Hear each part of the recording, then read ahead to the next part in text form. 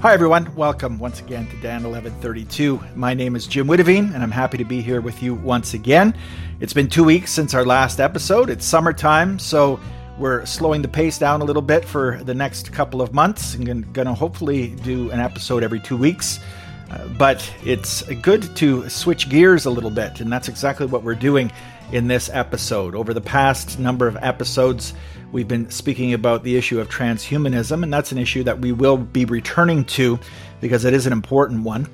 But there's another important issue. Well, there's many important issues, but there's another important issue that's on many people's minds, many Christians' minds, and that is the issue of social justice. And what is the position of the Christian church when it comes to social justice and issues of social justice?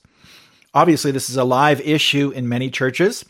If you check out any number of church websites or denominational websites, you'll see a growing focus on social justice issues. More books being published about the issue, more articles being written, evangelical organizations writing about the issue and encouraging Christians to think about social justice.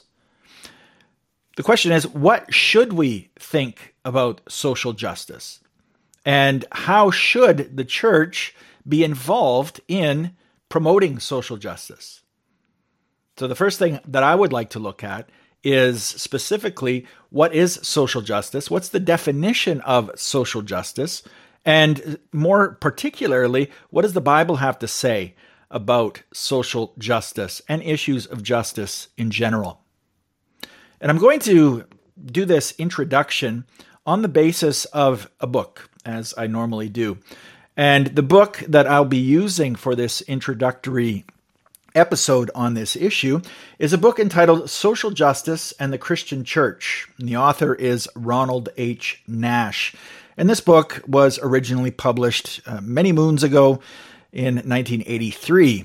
So in some ways, we could say it's a bit out of date, but the issues are live issues. And if things have changed, they haven't changed for the better. If things have changed in the evangelical church, the issue of social justice and the promotion of social justice has only continued to grow over the intervening decades since this book was published. In future episodes, I hope to look at the historical issues surrounding social justice in the Christian church, thinking specifically of the liberal church movement of the early 20th century, and more recently, the movement in the Roman Catholic Church for liberation theology, which I've done a fair amount of study on in connection with my mission work as well. But in this episode, I want to speak specifically about definitions of social justice, what is the nature of the issue, and what is justice really? And then we'll take it from there in subsequent episodes as the Lord permits.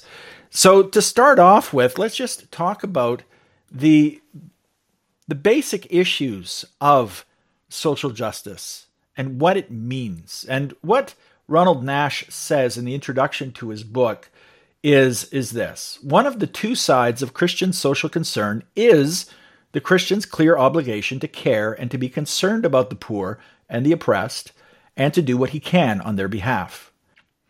But the other dimension of Christian social concern adds the stipulation that if a Christian wishes to make pronouncements on complex social, economic, and political issues, he also has a duty to become informed about those issues. And that requires a careful study of economics and other social sciences. In other words, if we are going to be compelled to speak out about certain issues, we have the duty, we have the responsibility, it's not optional, to be informed about those issues. We can have opinions about certain topics, but those opinions must be based in fact and not in feelings or emotions. And this is really the first major issue that comes to the fore when we speak about social justice and the Christian church, is that we must not allow ourselves as the world to be guided by uninformed emotions. We know that the world says, if it feels right, do it. Or speaks about how things make us feel. Injustice makes us grieve. Injustice leads to negative feelings. It leads to sadness and sorrow and grief. And then the question is, how do we deal with injustice? How do we deal with lack of justice in societies, however we define that justice? Well, what we do as a result of our emotional response to social injustice must be based not just in emotion, but it must be based in facts and in logical thinking about the issues. So what Nash says is, it is not enough to feel compassion for the poor and oppressed. Compassion and love must be coupled with a careful grounding in the relevant philosophical, economic, political, and social issues. So we must have a grounding in what we're talking about. We must know what we're talking about before we begin to express very strong opinions on subjects, whatever the subject may be, but particularly in this case, the issue of social justice. So what did Ronald Nash see in the early 1980s? Well, he saw a process that was beginning, and a process that, as I mentioned, has only continued to grow, to snowball, and to impact more and more evangelical churches, even many conservative, ostensibly conservative, Reformed and evangelical churches. And so he wrote that the present state of the evangelical debate is characterized by a noticeable swing to the left, so the left politically, on the part of many evangelical intellectuals. Almost without exception, the major evangelical books about social justice that have appeared since 1960 have been authored by writers who reject and condemn political conservatism as a cruel, heartless, and uncaring movement totally out of step with an informed biblical view. Most recent evangelical publications on the subject insist that the Christian's undisputed obligation to demonstrate love for the needy obliges him to adopt liberal statist means to aid the poor. In other words, if you care about social justice, if you care about oppression, if you care about the things that God says that he cares about, especially when we read the Old Testament, where God speaks a lot, and God's word speaks a lot about care for the poor and the oppressed, and specifically for the widow and for the orphan and for the sojourner. When we care about those things, what many of these authors will say is that in order to do something about that, what we need to do as Christians and as churches is support movements from the political left, the socialist ideals of government programs and government support and more government intervention in people's lives. Liberal, what Ronald Nash calls liberal statist means to aid the poor. The question is that really so? Is that really necessary? Well, he goes on to speak about the appeal of liberalism or socialism or even Marxism among Christians. And the appeal lies in the appeal to social justice. Lewis Smedes, a theologian, he justifies his political liberalism, quote, not on the basis of compassion, but on the basis of justice. Vernon Grounds criticizes politically conservative Christians for what he describes as their casual indifference to social injustice. In other words, many conservative Christians, according to this Vernon Grounds, do not care to involve themselves or speak out against or get actively involved in movements against social injustice. So that's his claim. Grounding one's own position, Ronald Nash continues, on an appeal to social justice carries a built-in advantage. As Antonio Martino points out, the expression social justice, quote, owes its immense popularity precisely to its ambiguity and meaninglessness. Why? Why is it ambiguous? Why is it meaningless? Well, it can be used by different people holding quite different views to designate a wide variety of different things. The meaning depends on what you pour into it. And the quote from Antonio Martino continues, its obvious appeal stems from its persuasive strength, from its positive connotation, which allows the user to praise his own ideas and simultaneously express contempt for the ideas of those who don't agree with him. So it becomes a catchphrase which signals virtue. Now, Ronald Nash wrote this book before that phrase, virtue signaling, had come into vogue. But that's exactly what this is, or what it can be, is a type of virtue signaling, where a person says, I care about social justice, and therefore I support such and such government intervention in people's lives, such and such government program, or an increase in funding for certain programs, or an increase in people employed in certain programs, or whatever the case may be, whether it's racial reconciliation, whether it's poverty, whether it's oppression of any kind. If a person claims to have to want to promote social justice and use the catchphrase, that person can easily tar their opponents, somebody who doesn't agree with those measures, as being anti-social justice or favorable to social injustice, or simply not caring enough about the issue. Even though someone who disagrees with the social justice movement as it currently exists today may not necessarily believe that. And in fact, many, I would hope, most or all Christians would care and do care about issues of quote unquote social justice, but may have differing opinions, and I believe should have differing opinions on how those problems should be dealt with. We are all aware of the fact that our societies are filled with problems, that there's problems of inequality, there's problems of poverty, there's problems of abuse, and there's problems that relate to and stem from our sinful human nature and the effects of sin on society in general. Yes, there are problems, and those problems are acknowledged.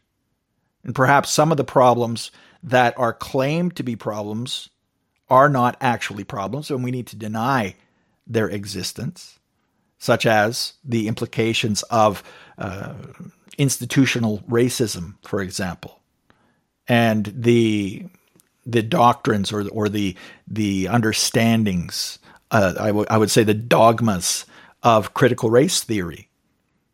But at the same time, we acknowledge that there are problems. We acknowledge that society has its failures, and we acknowledge that all human beings are fallen and sinful creatures, and that we all have a tendency towards selfishness.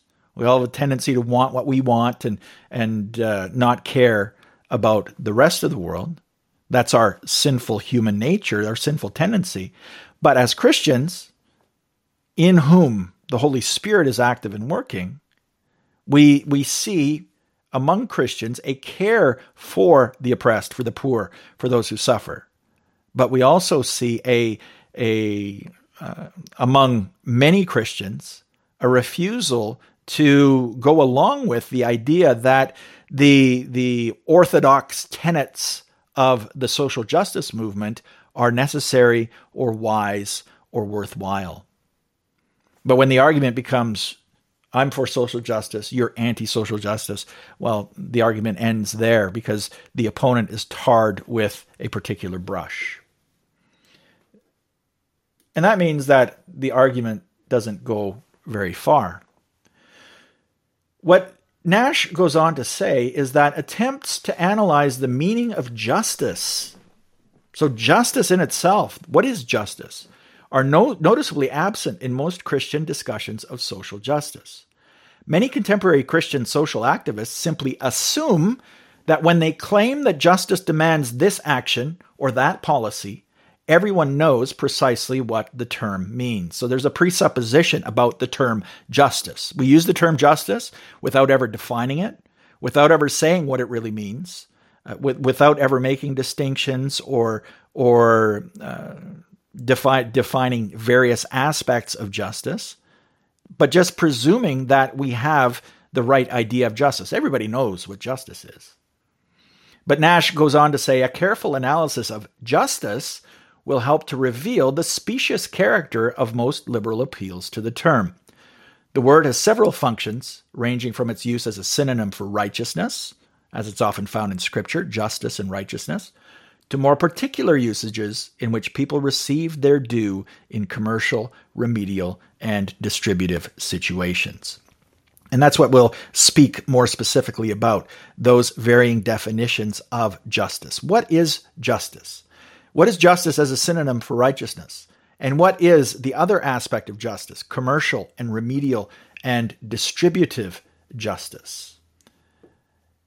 And in doing that, we're going to take a look, for those of you who are watching on Rumble, you'll see on your screen a little figure that has universal justice on the one side and particular justice on the other side. So justice has two parts. If we think about justice and what is justice, the definition of the word, we need to think about two types of justice. First of all, on the left-hand side of the figure is universal justice. And on the right-hand side is particular justice. And under particular justice, there are three types of particular justice. First of all, there's commercial justice. Secondly, there's remedial justice. And thirdly, there is distributive justice. And distributive justice is what we think of as social justice. So that's really the first point. The first point is that when we talk about particular justice, we're only talking about half of the picture. There's also universal justice that we need to think about, especially in biblical terms.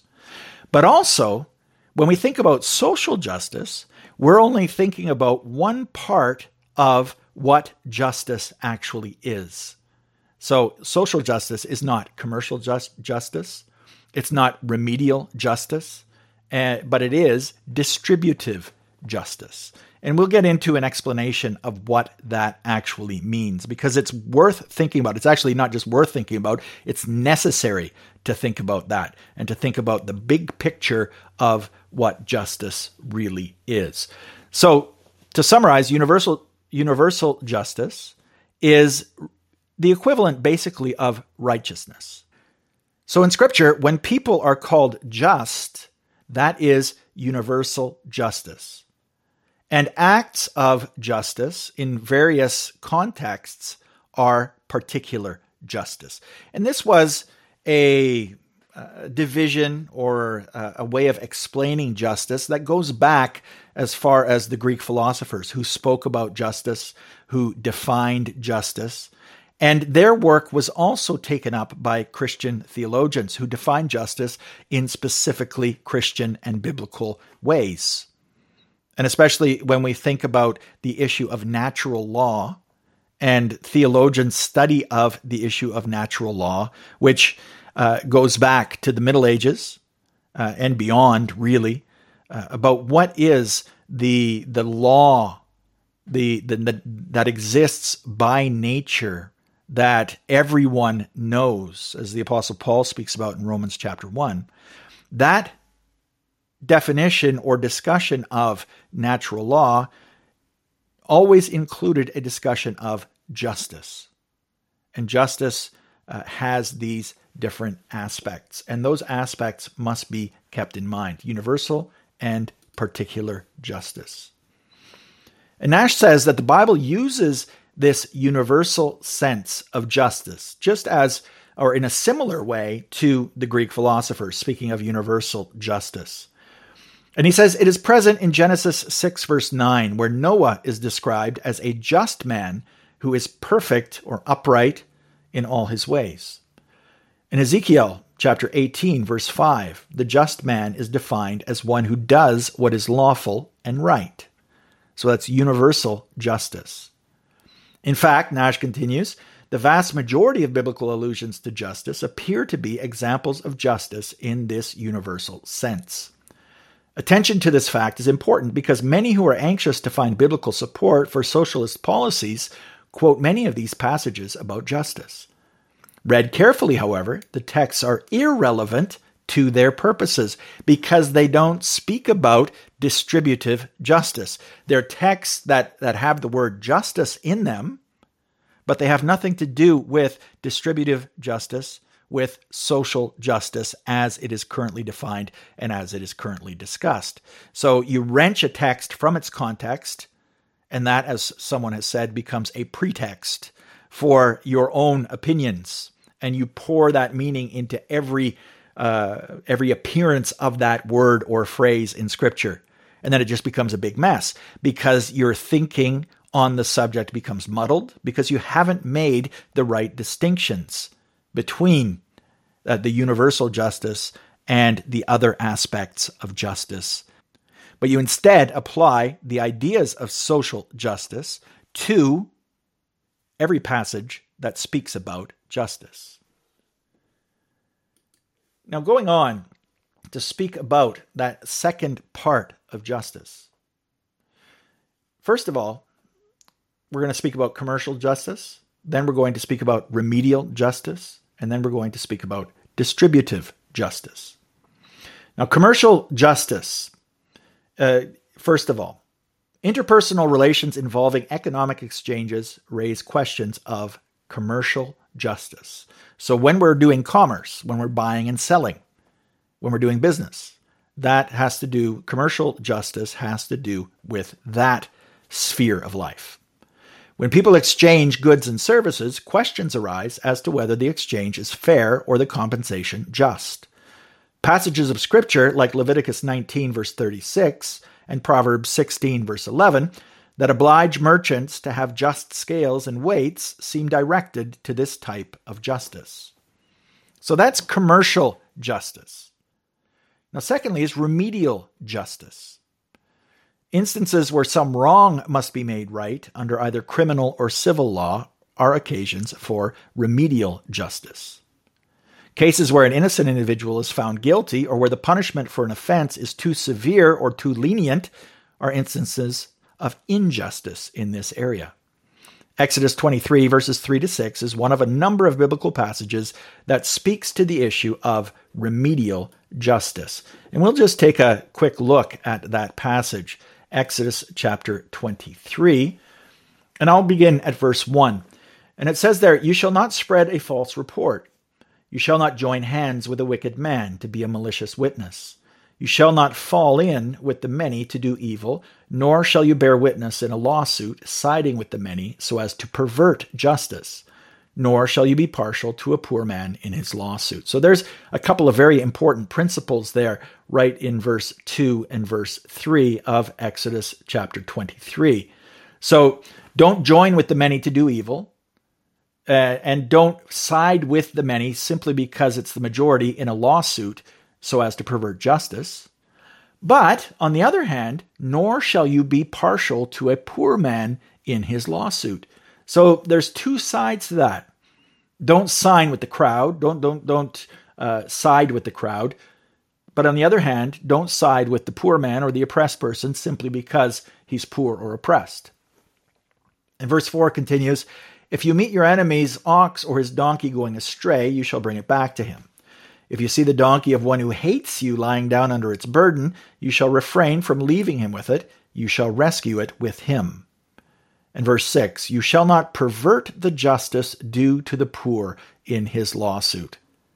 So verse 3, you shall not be partial to a poor man in his lawsuit. So there is no, in this way, preferential option for the poor, as the liberation theologians say. But on the other hand, you shall not pervert the justice due to your poor in his lawsuit. And note the words, your poor. They're the poor of your community, of your people.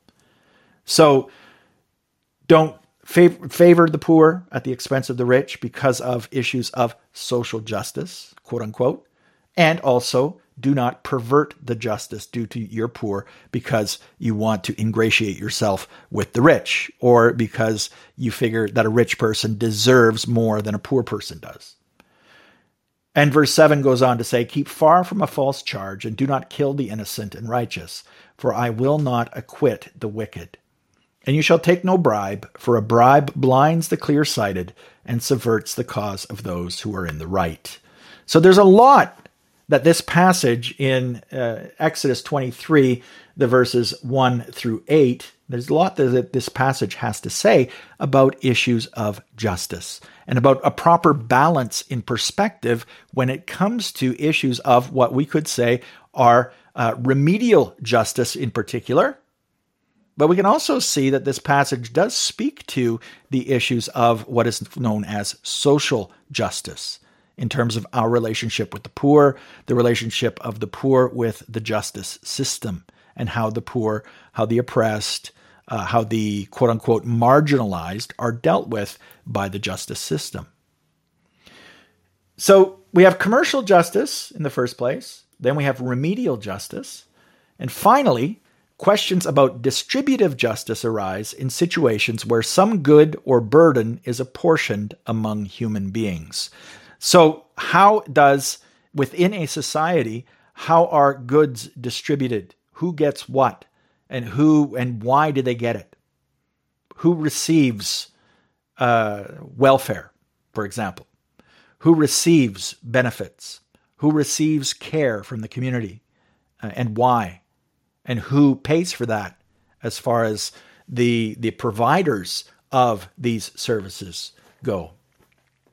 Nash goes on to explain. He says, such situations are encountered frequently as, for example, when a parent divides the evening dessert among the members of a large family. So there's a very simple daily example. So what is justice? It's not necessarily giving one of the children a huge piece and the other person, the other child, a small piece of the pie. No, you want to be just. You want to be equitable in your distribution of these goods as a parent treating your children and dealing with your children. But also, or a man dividing his estate among his heirs.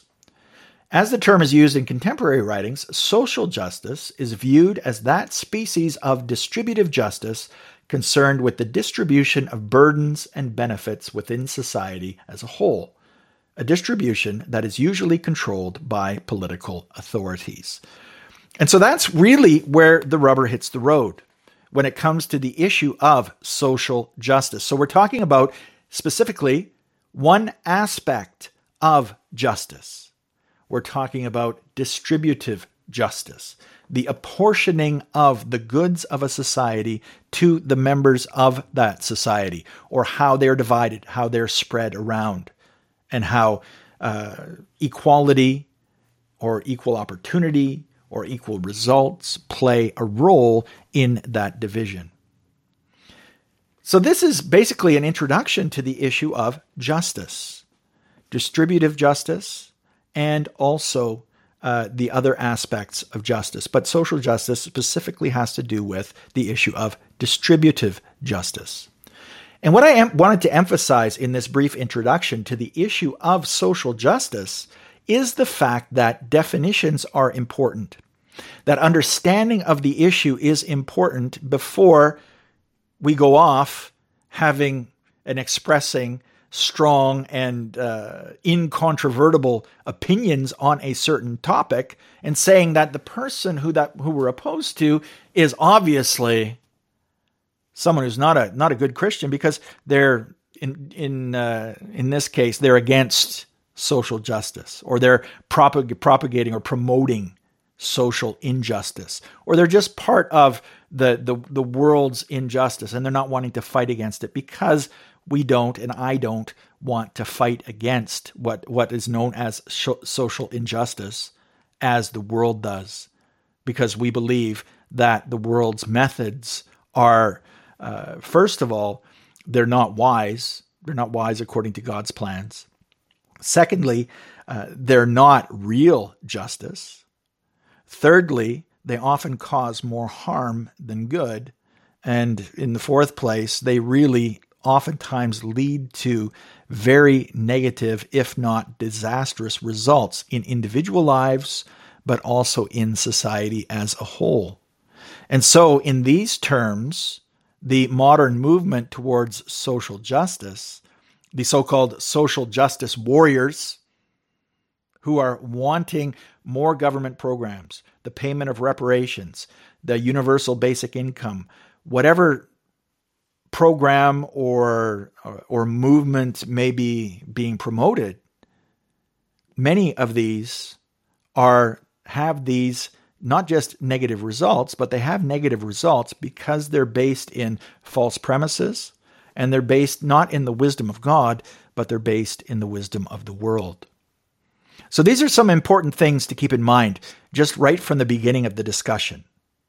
The importance of, first of all, definitions, of understanding what justice is and what the biblical references to justice have to say about the nature of justice and about the results of justice and what justice is not.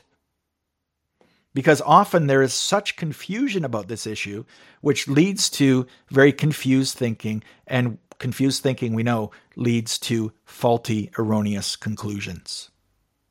So that's basically an introduction to the issue of social justice. And we haven't really gotten into the meat of the matter, but we've gotten through a very important point to begin the discussion, and that is being informed, being educated as to the state of the argument and the definitions involved.